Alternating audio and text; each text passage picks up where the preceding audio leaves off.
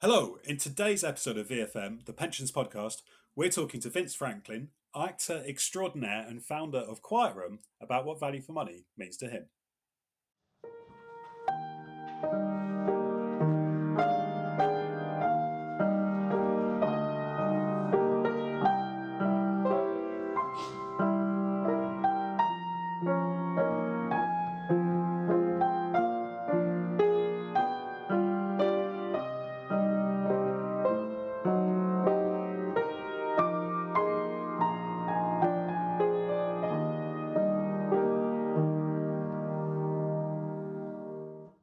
Hello and welcome to the 29th episode of VFM, the Pensions Podcast. And I couldn't, as usual, be happier to be joined by my co-host, Nico Aspinall.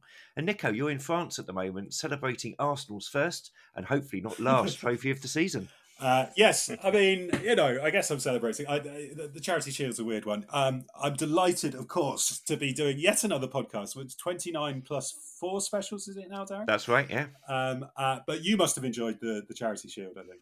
I was there, which was amazing. And it was the first time I've ever seen Arsenal win a trophy at Wembley. I've been to so many finals, but they've always lost. So it was... Isn't that what the Charity Shield means? It's given to a team out of charity by the other team. Well, that's why they changed. That's why they changed the name to the Community Shield, Vince. It's the Community Shield, yeah. Or Green Shield, or just call it the meaningless trophy at the beginning of the season. It's the equivalent of the dad's race. Yes, it really? is. Yeah, it is. Well, thanks for absolutely popping my balloon there. And I haven't even introduced you. And you're taking over already. I'm really sorry. I'm a Bradford City fan, so I have no interest in football at all. Well, allow me to just say, both of you, I have been to Wembley and watched Arsenal lift several FA Cups. There we go. Well, just for the record. Just for the record. Lucky. So we're in the hazy days of August. I'm in Tunbridge. The sun is sort of shining. It's a bit warmer than it has been. I was in Wales last week and it was very wet and very windy. But enough of that. We're joined by the man who needs no introduction and has actually already sort of introduced himself, the one and only Vince Franklin. Famous for his acting exploits. I will never forget the trainer scene in The Office, and also for being the founder of the communications consultancy Quietroom. Hi, Vince. Welcome to the podcast. It's very nice to be here. Thank you for inviting me. So Nico, tell us when you first saw Vince speak. Oh no, yes. So you and I were at the DG Publishing DC Summit last year. Quick shout out to DG Publishing. We're not in the pod yet again, but every time we're in London, we do kind of shelter at their office, and very, very glad to do that. So we were at the DC Summit last year. You guys from Quietroom were doing this excellent session. We'll maybe come on to what you were talking about, because I think that's it's really interesting how you think about that kind of putting yourself in the members' shoes. But we'll come on to that. And I turned to Darren and said something like, "He is exactly like the guy from Thick of It." And Darren was like, "You, Wally." He is the man from the thick of it. So it's a bit of I hope I wasn't exactly like that man. It was, after all, one of the most unpleasant, arrogant men it's ever been my absolute fortune to play. But that happens quite a bit. Many years ago. Sorry to go slightly sideways. No, we did some work for the Treasury. I did an audit of the Treasury language during PERDA. I know. I was head of the pensions team at the time, Vince. Indeed. So I was in there doing this, sitting in.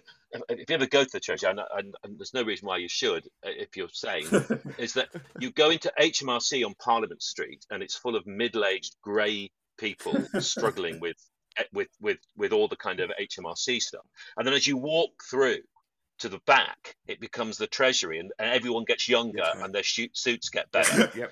I was sitting at a little table there in a kind of cafe area with somebody just having a chat, and a couple of people who shall remain nameless because I've forgotten their names, who were ministers or at the time, walked through and just stopped and stared at me because I was looking exactly like Stuart Pearson. We were in the in-between seasons of the thick of it.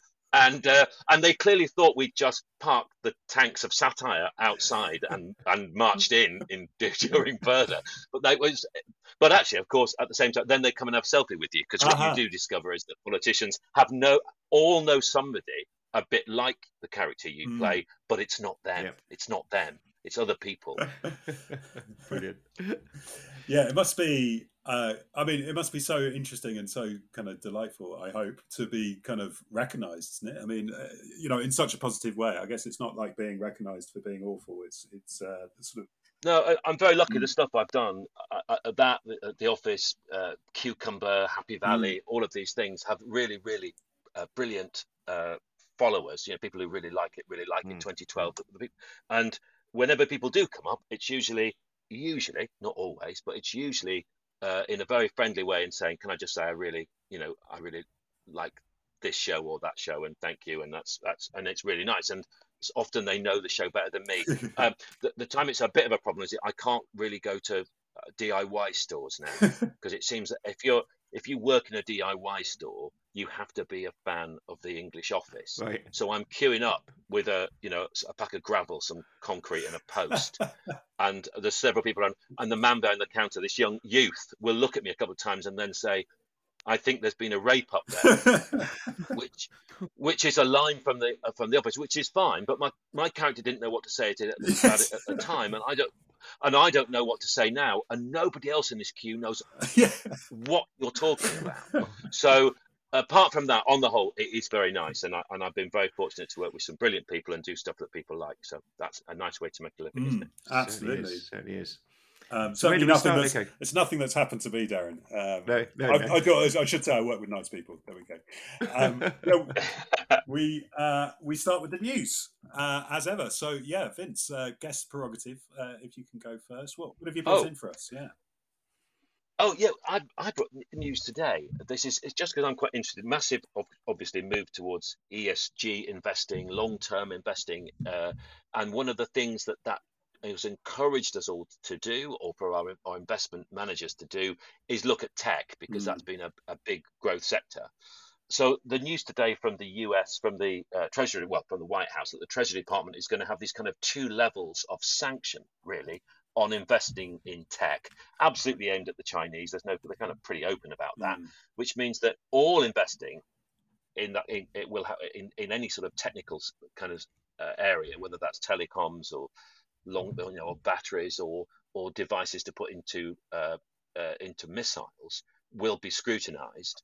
And if it could have a military or security implication, it will not be allowed. And what that's making me wonder is, given how absolutely intertwined tech is, the components are so ubiquitous, and that telecoms is a huge, telecoms is clearly security, and everybody carries a telecommunication device, or at least one of them, in their pocket.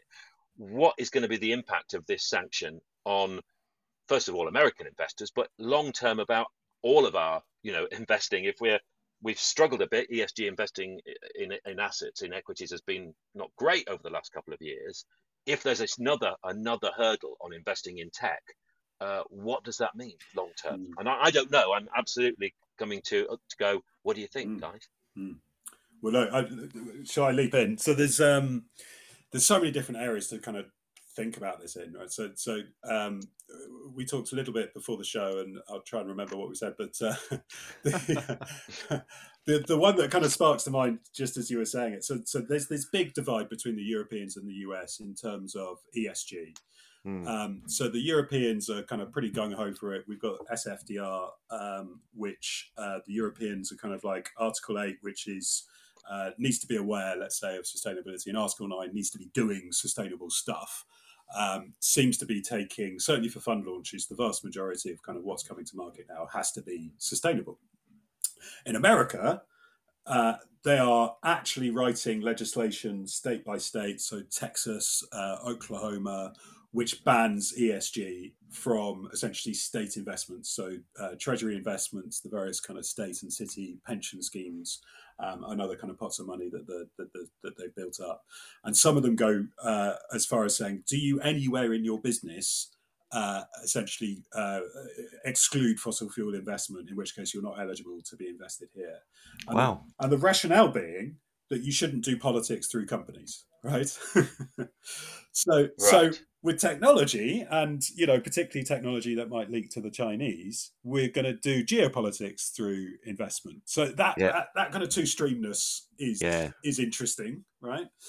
If you want to invest in solar, you're going to be buying Chinese technology. Forget about leaking it to the Chinese. They have the technology. And I think there's an Australian study that said that if they were to make solar cells, they'd be twice as expensive than just buying them from the Chinese, accepting that there's essentially Uyghur slave labor being made to create solar panels. So, the what is investment and is it political, I guess, is the first thing that kind of sparked to mind there.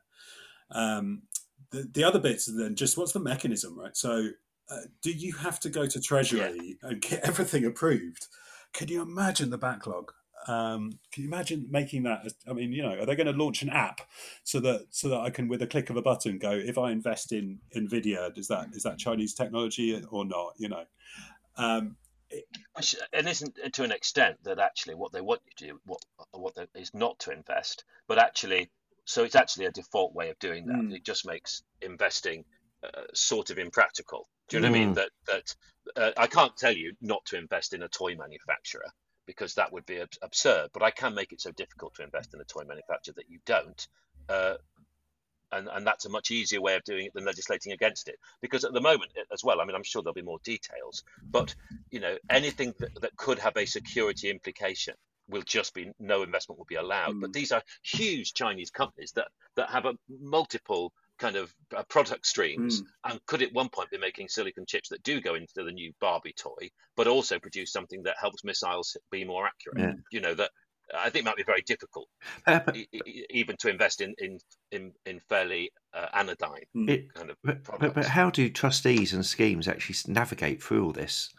And like Nico, from what you were describing, it is you're almost getting conflicting direction from the political masters, and it's hard enough to develop a good investment strategy and really deliver value for money for members as it is, without this political interference. And we saw with the Mansion House stuff that there's a drive to shape where pension funds are investing. But yeah, I don't think I'd like to be a trustee at the moment, having to navigate my way through all of this stuff. But it's to me, it's the creeping illiberalism, the fear of totalitarianism that so anything that might have a security implication. So can we understand what I mean? Like just us three, do we understand? Is this? I'm looking at a light. Could that have a security implication? I could argue as the CIA, that we put bugs in lights. That's now in, if this could be anything, couldn't it? I saw something the other day, which was a worry about having Chinese technology in cars, and especially given a car is basically a computer on wheels now, and could they just flick a switch and bring the whole country to a standstill? Right. They don't need to do that. Whoever designed the M25 no, exactly. yeah. We're good enough at sort of messing that one up ourselves, aren't we? So there is a lot of fear. So the political process in America has become so polarized.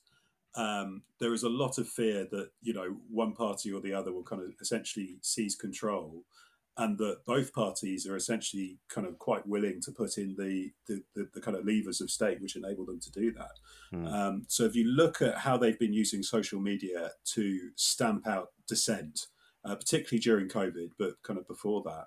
So the discussion of the lab leak hypothesis, right? I'm not saying whether it leaked from the Chinese, what is it called, the Wuhan Virology Research Unit. I don't have to believe in the conspiracy. I have to believe that science should be able to investigate anything that is a plausible kind of hypothesis. But that was actively controlled on Twitter and Facebook. If you tweeted those things, you were kind of thought of as a dissident and your accounts were closed. If you were putting stuff onto YouTube, which was talking about it, you were demonetized. All of those sorts of things at the behest of the FBI, right?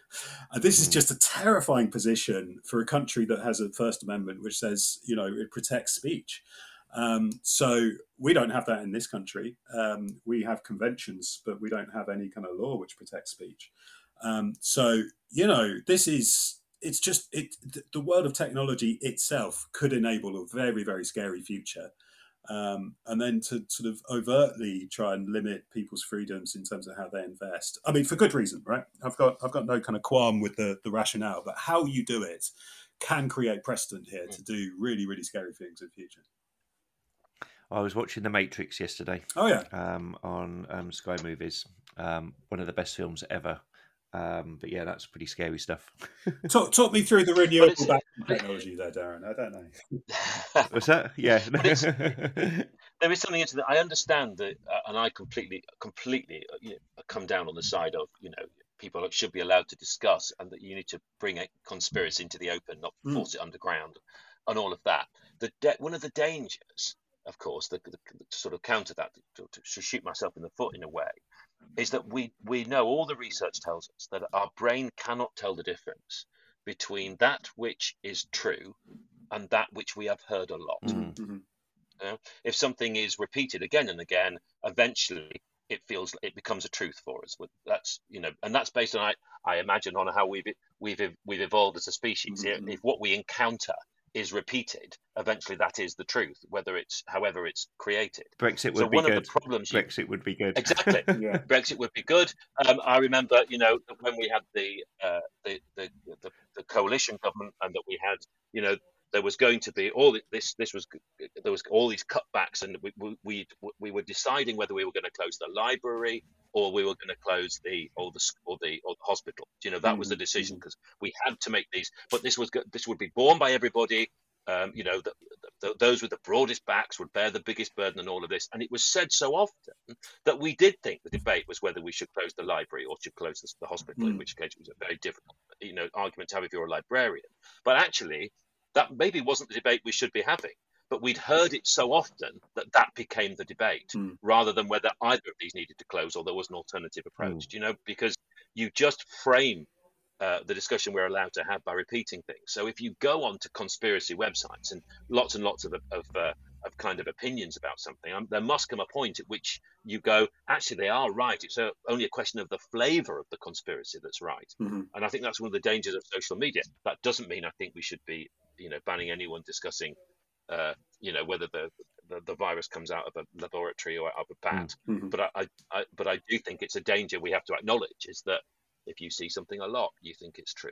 Yeah. But see, this is where I push the fault onto social media. I remember there was I was at Towers Watson, so it's probably a decade ago, probably slightly more. And I think there was a genuine sense that, Facebook could fall over because it didn't have a model which enabled it to make any money at all, right?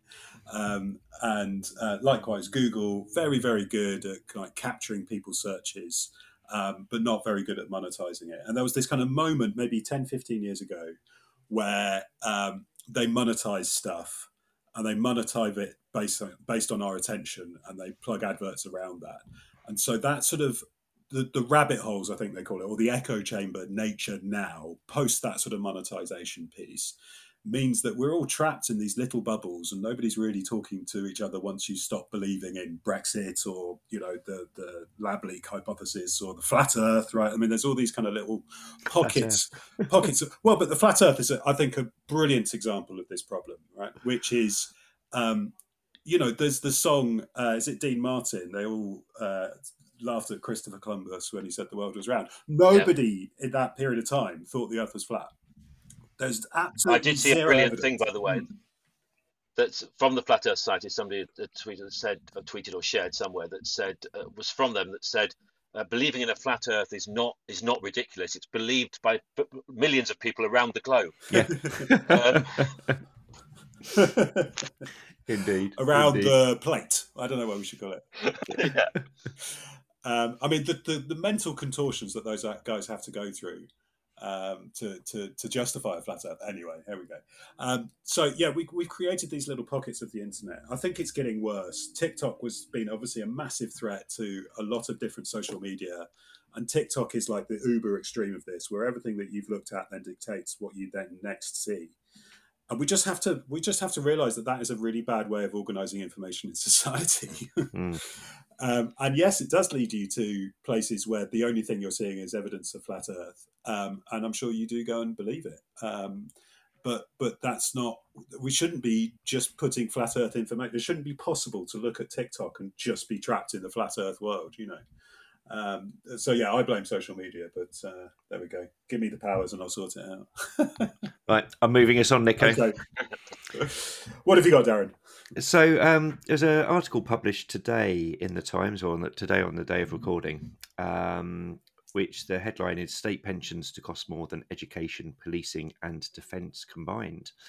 And this is obviously due to ageing population and also the triple lock, which our listeners will know means that the state pension rises by earnings, inflation, or 2.5%, whichever is higher. So, for me, the state pension is the bedrock of our pension system. And obviously Steve Webb, when he was pensions minister, introduced a number of reforms to simplify the state pension, to turn it into the single tier, providing that sort of strong foundation to save. But the question is it going to be sustainable longer term? And there was some IFS research that is quoted in the article, which is, a third of people do not believe the state pension will exist in 30 years' time. And I love this bit. With those who voted leave in the EU referendum and 2019 Tory voters feeling the most pessimistic, according to the IFS and the Aberdeen Financial Fairness Trust. So yeah, it's going to be sort of quite a political debate going forward, and we know that retired people, older people vote, and they're very electorally powerful. So are we just stuck with an unsustainable state pension system that we're going to have to find different ways of funding for time immemorial?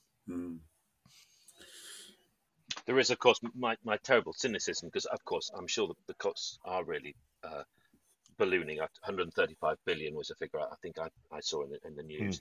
But actually, while you're cutting education spend, policing spend, and defence spend, there is an ultimate truth that you will spend more on state pensions if you keep slashing the money you're spending in other areas. And of course, when you do slash what you spend in other areas, you create an even bigger problem. And if you're not spending enough on education, then you'll have a less healthy and successful population, contributing, taxes growing, building their own pot for retirement, etc. If you don't have enough in social care, then that will put a massive burden on people in older age who aren't being looked after to sort of stay in their homes, or if people aren't saving enough into their pensions, then they'll be relying on social care. And if you don't put enough in social care, then actually you've got, as we've got now, the NHS that has an absolute crisis on its hands, because it can't get people who could go home with some lower level of care into some kind of social care, the support in their homes that they have to do it. So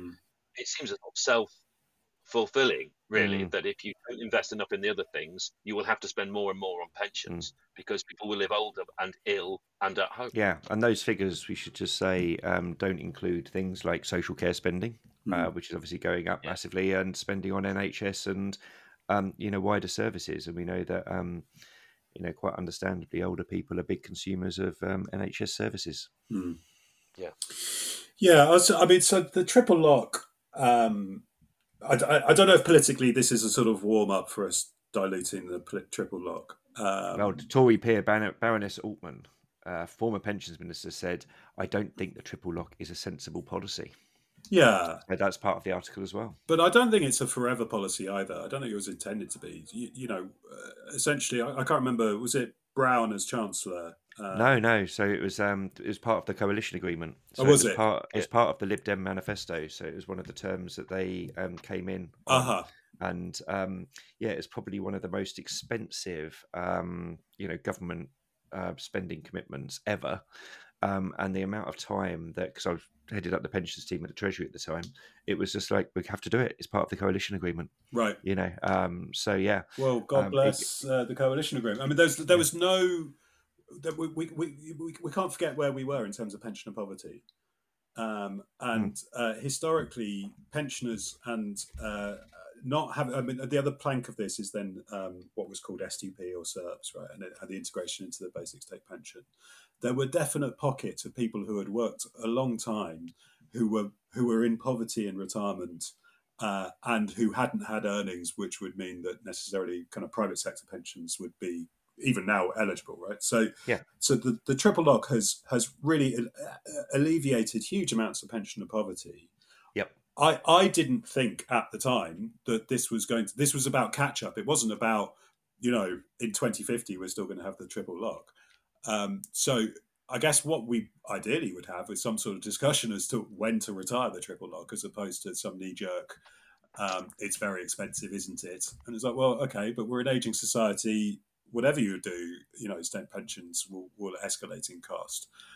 So yeah, I'd hope that at some stage. I mean, maybe it's a forlorn wish that we'll have sensible politicians having sensible policy. It doesn't see a huge amount of evidence of that. But that we can just have a conversation as to what is an acceptable kind of level of basic state pension, given that we've got these other planks of auto enrolment around it. Yeah, no, I agree with that, and I think S2P or SERPs as it originally was, was a good policy. The trouble is, it got so much cuts to it in terms of accrual rates and stuff because of the cost and short-term spending pressure. It ended up not doing its job. And just finally on this article, then we'll do your news piece, Nico. Mm-hmm. But a government source said there was little that could be done to ease the cost in the short term, and that future decisions would be a quote problem for the next government. Unquote. Love it. Probably the government after that. Yeah. So I mean, the other piece of here is just the costs versus the revenues. So this is a contributory system. National insurance not properly hypothecated against either pensions or health, but for a long time national insurance has lagged behind the costs of the NHS and state pensions. I think it's probably about 60% of the combined cost, and getting lower, right? So at some stage, reform of tax, even not to raise tax. I mean, that probably is part of the solution, but just to better hypothecate some of our taxes against the actual contributory systems that we're meant to be a part of would be, there we go, part of the plea, right?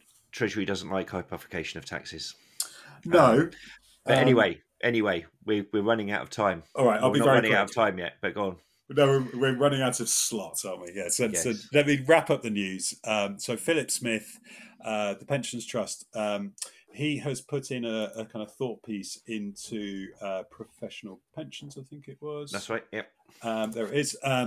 Talking about how the DC sector can better serve those with cognitive decline.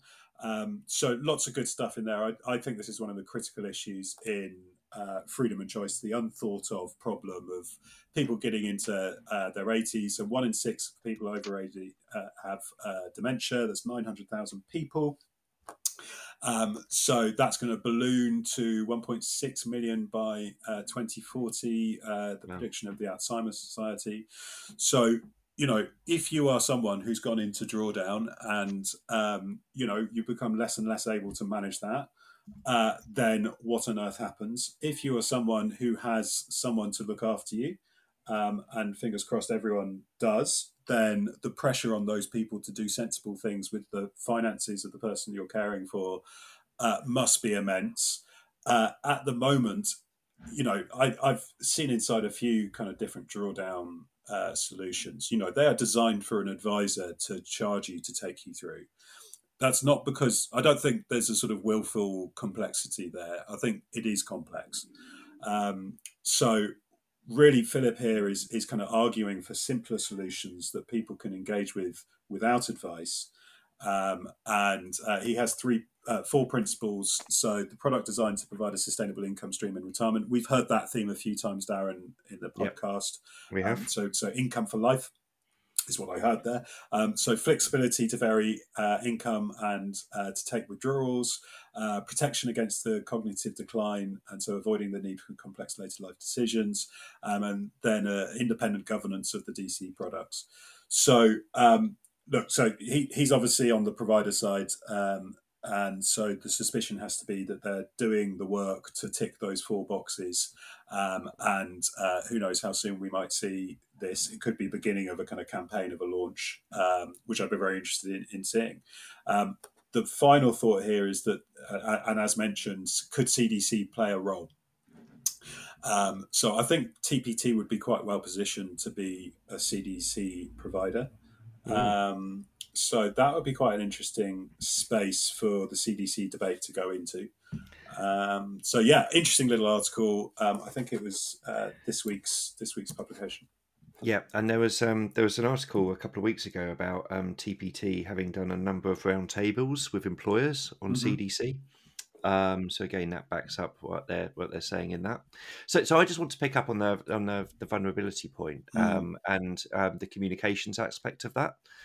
So Vince, you're through your work through Quietroom, you do a lot of obviously communication stuff.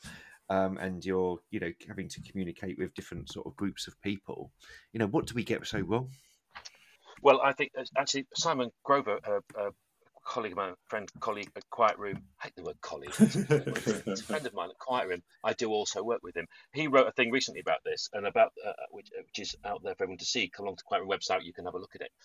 But also available at various newsstands. Which is, I think, we need much better defaults within the industry and much less reliance on decision making. I think it's fundamentally unfair to auto-enroll somebody into something, but then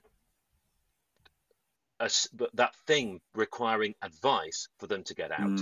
If you're advised, in its original form, DC pensions were wealth management tools used by the wealthy with advice, in addition usually to both their state and whatever pension provision they had from their employer if they had one.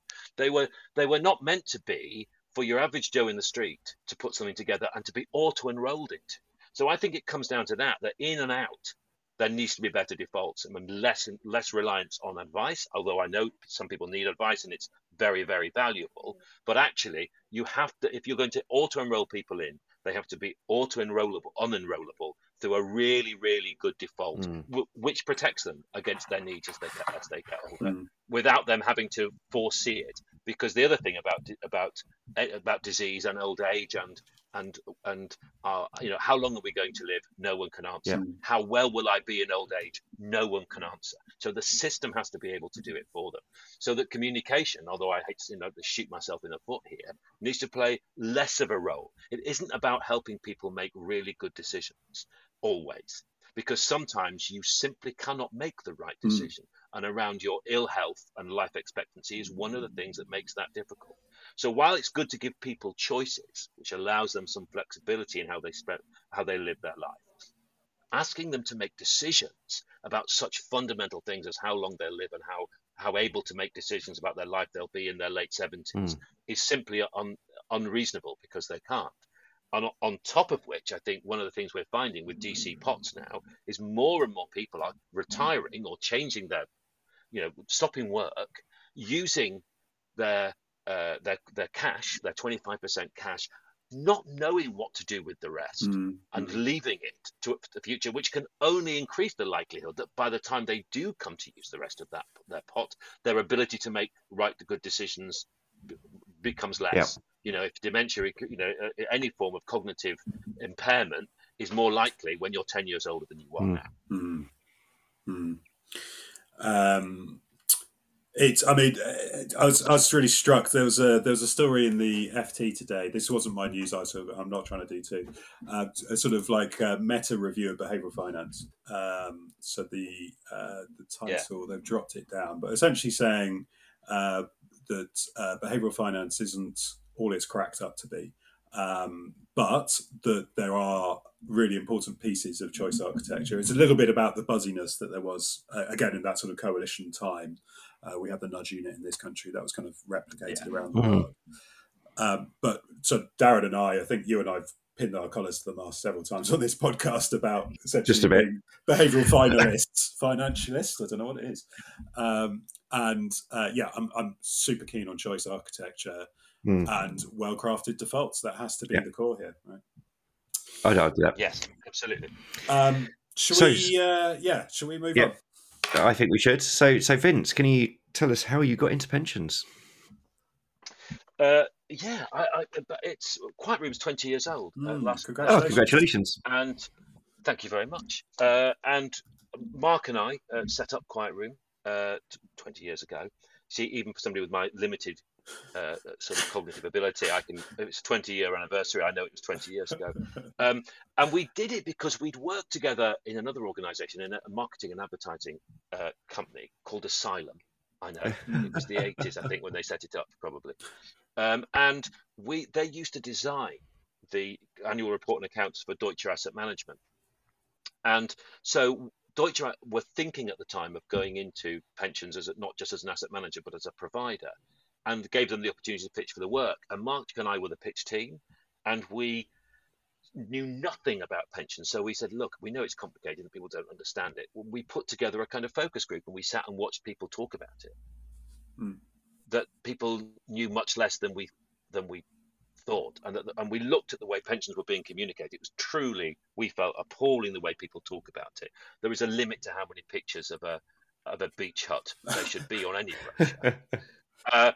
And that it was so ridiculously complicated and written about people who weren't real. There was all these shiny, glamorous people who had no, kind of just nonsense. So, but for me, because was language, I was a copywriter in that organization, and words meant a huge amount to me. And I just realized that lots of organizations had these words they had to send out to an audience that sort of had to listen, because they were buying this product, they were enrolled in this thing, and that the words were just not working. That people were using terrible, full of abstractions and full of passive voice and sentences with 140 words in them, and accrual rates. And if you ask somebody in the street what accrual meant, she's a character from 101 Dalmatians.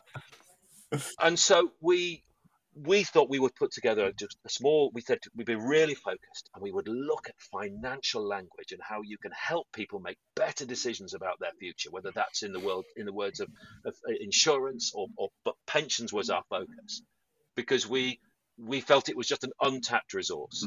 And these words go out and they should be working a lot harder. So we started with a pretty low ambition in a way, which was just to get people to say less and say it better, and make sure that what they were sending out, and this has certainly always been what Quietroom's been about, is that the first question is, why send out anything at all? And the fact that we're legally obliged to is not good enough. The question is, what is it that people are doing or not doing that is to their detriment?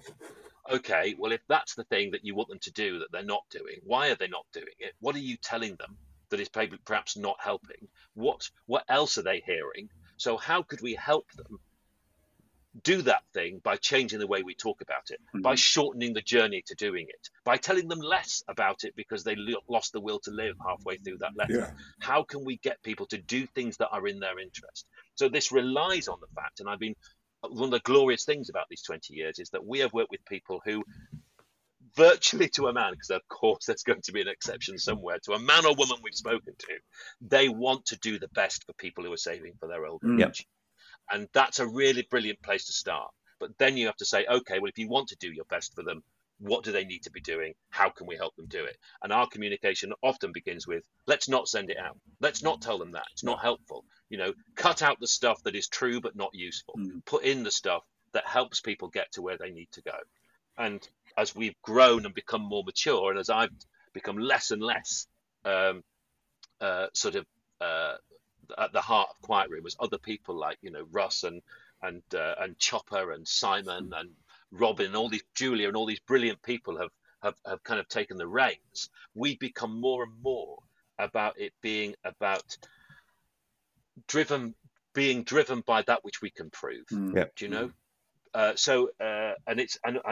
what we've always been about is not being about nicer, bigger, glossier brochures. I will get a heart sink moment when I meet trustees and they say, we just want to kind of revamp what we do or get a bit more engagement. Well, if you want to revamp what you do, use a heavier paper stock and a nicer that'll revamp it, but it won't achieve anything for those people that you're sending this stuff out to. So what is it?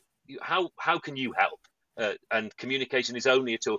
When we used to interview people to come and work for us, I used to always be more than a bit nervous. I always used to think the interview was kind of over when people would say, you see, the thing is, I just love words.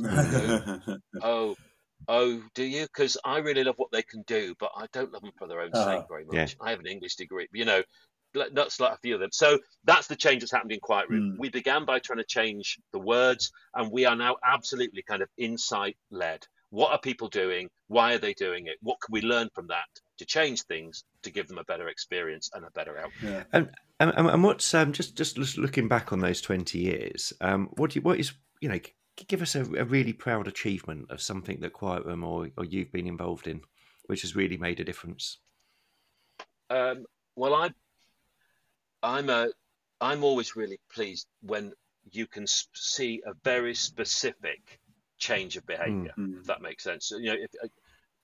We produce stuff that looks nice. I'm very proud because I was really at the heart of working on the simpler annual statement, which I know some people hate, and I'm absolutely I love it. happy to field all of those questions.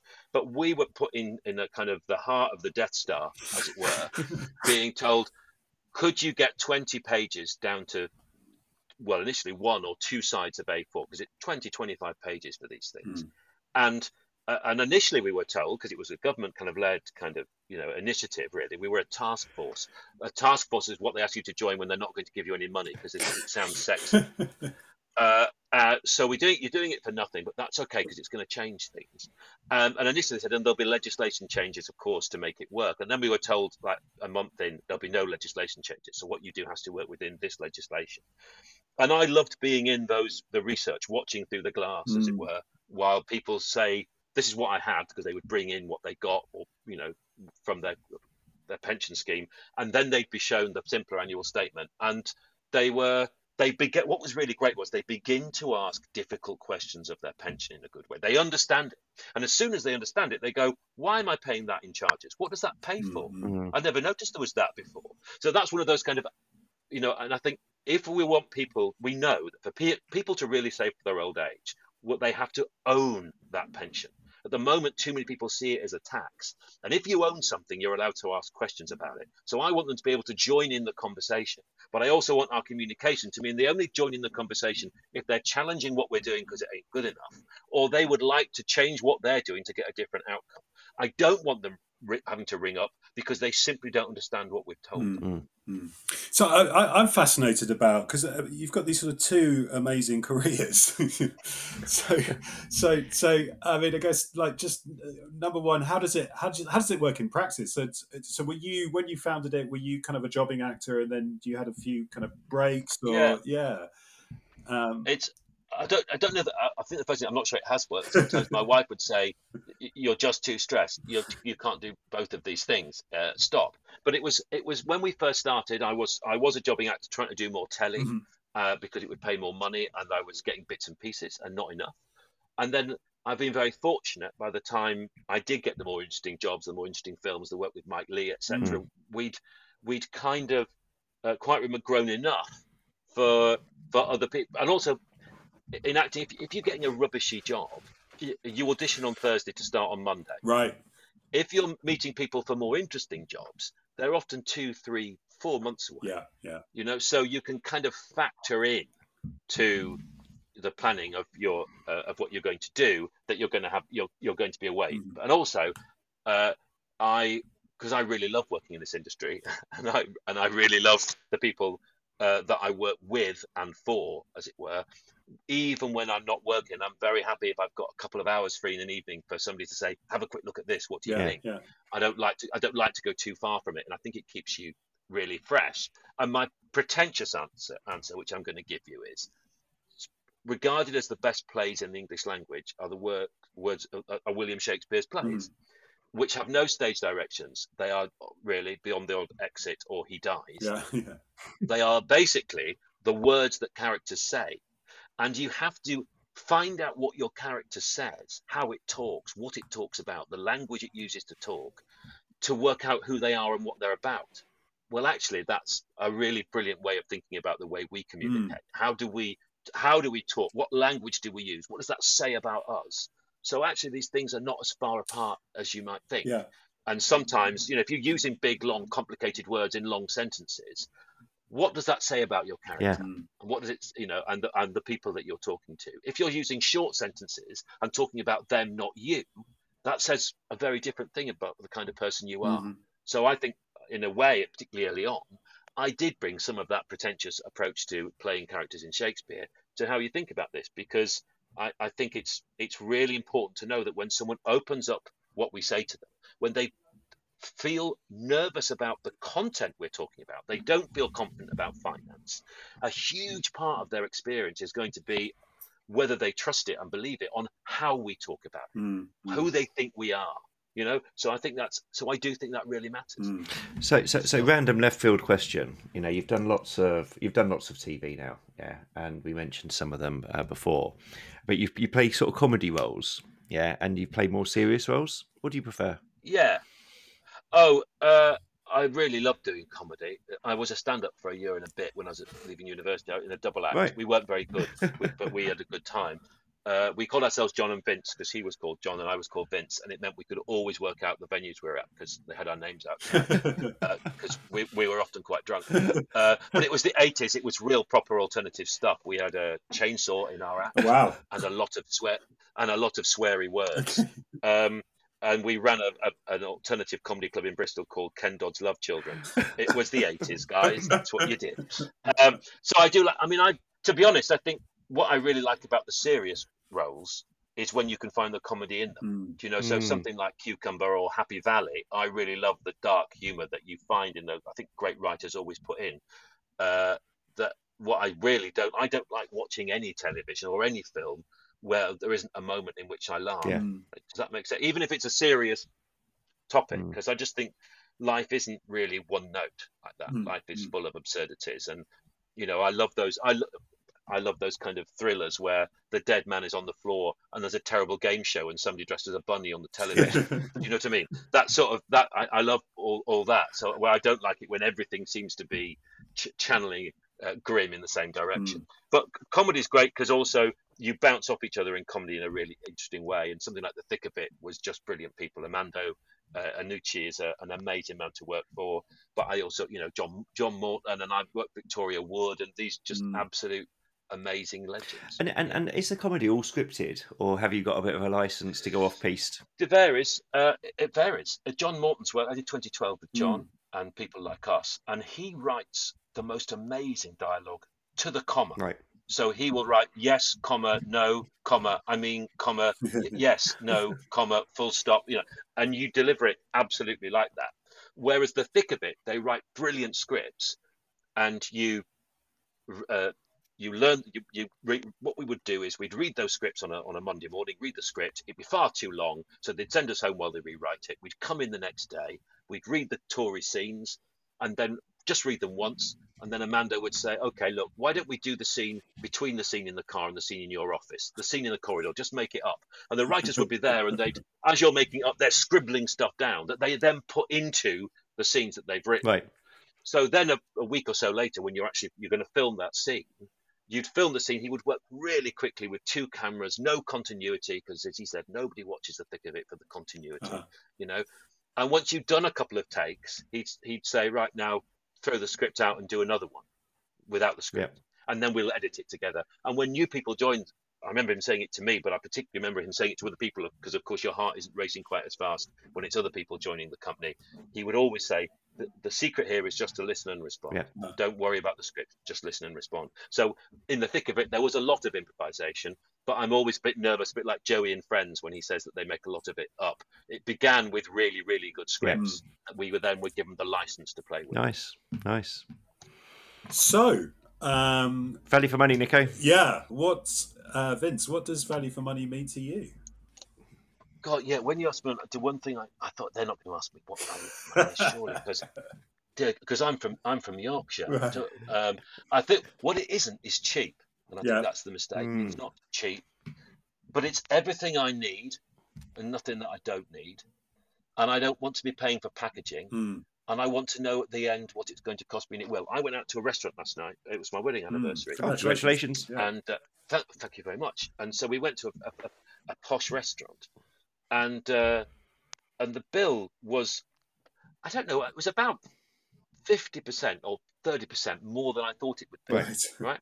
And that wasn't because it was anything. It was because everything. If I order a meal in a restaurant, and it's like 50 quid for a couple of courses. It's a set menu.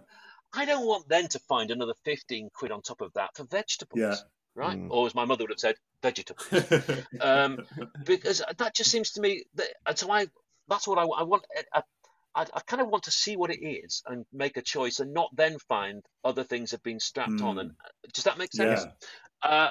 And I don't want somebody to be more interested in their product than me.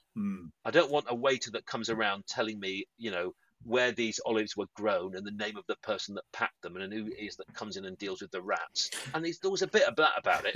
They didn't mention rats. I'm sure there wasn't any, but they sort of name, the people in the kitchen who've been looking after you today are, why do I care? I don't care. Bring me my tea. Yeah. So I sort of want, so I don't want packages that mean I have to have what I don't want. So I don't have Sky because I don't want to be paying for children's television. My children have left. Yeah. I want to be able to see what it is, and I don't mind it being expensive, but I need to sort of know why. Does that make sense? And at all times, I want to feel in control. That's the other thing. I would say if I am going on experience, whether that's my pension or my meal out, I don't want to get to the end and don't get me wrong, the bill was right, and the food was delicious, and we had a very nice time. Was it good value for money? No, because actually what I thought I was going to spend, it turned out to be more. And things that I think, and I used to work in restaurants, I was brought up in restaurants, when it's £7.90 for 6 new potatoes, right, I think that's quite a markup. Yeah. I know what that markup is, does that make sense? Yeah, it does. Yeah, and how would you sort of translate that into our world, the pensions world? I think it translates really easily. Really, at the heart of it, people need to be more interested in me than their product, right? And that's certainly true of pensions. You need to know what it is that people need. I mean, my radical change, which I know, is that we were talking earlier about the problem with national insurance paying for pensions, is that we shouldn't have had auto enrollment. We should have doubled national insurance contributions, which is roughly what it does, those rates,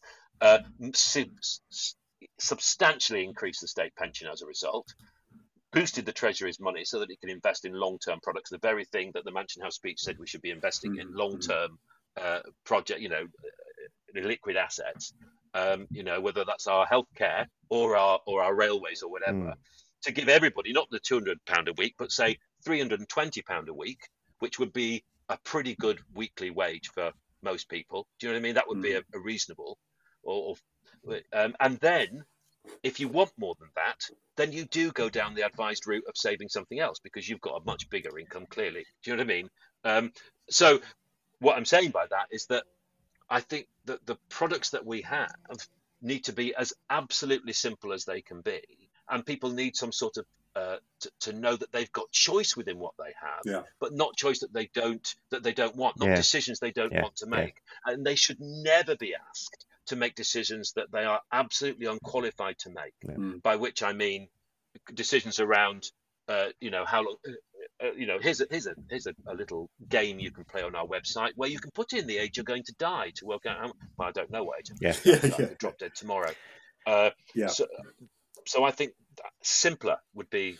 Have we? I know I'm rambling now. No. So have we become too kind of like individualized and maybe selfish as a society? Because so what you described sounds very sensible, but I just thinking about the culture that we seem to have, and maybe social media is, I'd say, the tip of the iceberg, right? There's something kind of different going on socially there. But are we too focused on what's in it for me? And financial I think we're encouraged to be, aren't we? If people are trying to sell us things, it's easier to do that if that product makes me, if what you do is make me feel that it will boost me as people. My granddad retired and lived on his double allotment on a state pension. Yeah. Right, because he loved working on that allotment and he grew fruit and veg, and that's what he did. We have been convinced over the last 40 years that buying things is a recreational activity. And getting into debt. Actually, what makes me happy, I'll be made happier if I have another of those, or a bigger one of those, or a newer one of those. And and I don't get me wrong, I'm not sort of saying the 1950s were a great time, but what I'm saying is, up until the beginning of the last century, we were controlled by a church and a belief in God, and that's what justified our lives, perhaps. And then it was kind of, then we had the belief in a society, and that included my granddad's allotment. Christ, I really am on a soapbox now, and I can't just. Well, and two but world what wars, I'm saying is right? So we pulled two together world wars, absolutely. Yeah. So I mean, Yeah, and now it's well, what you need is the latest iPhone. A day doesn't go past without my provider telling me I could upgrade my phone. Why, my current phone's working really well. Yeah. And the adverts will tell me that I'll be the envy of my friends if I have the latest. And I want to go, you don't know my friends, because if I got the latest, they just think I was a bit of an idiot, a bit of a knob. They wouldn't be envious at all. So just coming back to your the role of the state in all of this. Yeah, because I don't disagree. Yeah, but could you trust politicians? Can you trust the state and the state architecture? If you were going to provide that sort of minimum level of income, and could it be baked in for longer term? Because we've seen you see the U-turns on stuff almost on a daily basis. Well, we've had a state pension since the 20s, haven't we? It's 20s, about that, isn't it? Of course, the big lie, which people have, because people have never been asked to really understand it, is this is the pension I've been paying for. Well, no, what the pension you were paying for was the people who retired when you started work, and this is that's how it works. But actually, I think if you ask people who they trust, I don't want to worry the pensions industry, but I don't think you come much ahead of politicians for that. They do think you've got it, and they've seen that. The lovely pictures of the lovely offices in the city that cost an awful lot of money, and the bonuses which bankers are paid, and all of those stories that hit the press, over the last sort of 20 years. So it may not be that people immediately say, yes, I trust the state, but I'm not sure they trust the pensions industry anymore. Trust is a big problem for us. I think that, but also what it would take away from them is that need for choice and decisions that they never asked to make. Yeah. People never said, I want a DC pension, I want choices. It's the same. People wanted good schools. They didn't want to choose what school their children went to, but we gave them choice instead of better schools. People want an income in retirement, which DB pensions couldn't afford. So we've given them one that we keep telling them gives them pension freedoms and choice. They didn't ask for freedoms and choice. When annuity rates were 11, 12%, nobody wanted freedom and choice. They were very happy to swap their 50 grand for £5,000, £6,000 a year. That's what my mother did when she retired from teaching nursing with her ABC. It was fine. What they wanted was a decent income and retirement. And then what we're offering people, instead of a way of having that, is more choice. With, as DC fundamentally puts the risk back on a member, and a member who is 65 who hasn't saved enough cannot take that responsibility. So it falls back on the state anyway. Ultimately, if we don't do that. So I think sometimes listen to me. I'm ranting on a podcast. This is not the view of Quietroom, and tomorrow it may not even be my view. But in this moment, I'm saying that I just think paying a bit more into the Treasury through auto-enrolment, turn it into national insurance, and giving everybody a £150 boost to their state pension would give an injection into the long-term investment in our country and its infrastructure, which it needs, which would boost the economy, and it would provide people with the certainty they want around retiring and knowing they'll be okay, because that's what most people want, to retire and be okay. Anything beyond that, you save for. So I'm not going to ask you detailed questions. You'll be glad to know, Vince, about the because I know nothing, as you know, as everyone listening to now is going, these people who do communications, what a they are. No, but I'm just, and I promise you, that's the reason there are much cleverer people now at Quietroom than me. So. No, I just, it's obviously, within the VFM framework that the government's setting out, you've got a lot of focus on investment returns, and you've got a lot of focus on costs and charges. And I really liked what you said about value isn't necessarily the cheapest. And that's a trap that we've really fallen into over pensions over the past 10 years or so. But there are, it's not quite an afterthought, but there is a section within the consultation and the response on, value for money and communication and the importance of engagement and that.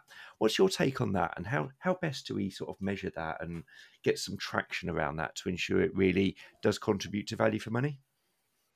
Well, I think what you need to measure is broadly speaking, is outcomes, not the communication.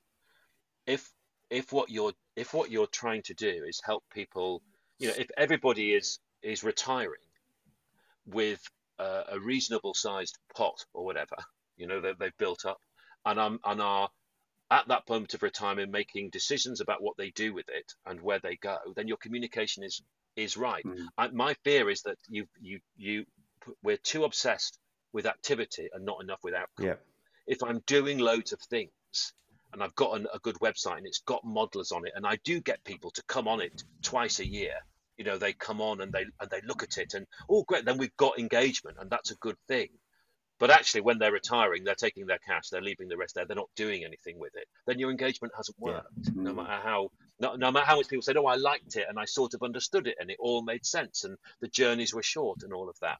So if your outcomes are good, then it sort of follows to me that everything you're doing must be right, whether that's the investment, the way you're enrolling people, the way you're talking to them, etc., etc. The costs and the charges are right, and that the danger, and I think we're going to see this a lot as increasingly communications consultancies like us are becoming part of bigger organizations that are offering huge packages, that actually there will not be the people like Quietroom challenging the way we're communicating as much. And we will get better at Quietroom because we are surrounded by competitors who do really well too. I'm not having a go at anyone. I'm talking about a direction of travel that says we put all of this together into one bundle, and you come to us for all your administration, investment, communication, and everything.